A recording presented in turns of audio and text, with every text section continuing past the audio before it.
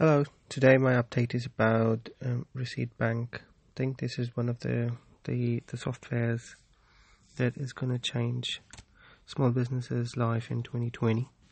At the moment, as per a survey that I was reading on Receipt Bank website, it takes 71 days in a year on admin for an SME.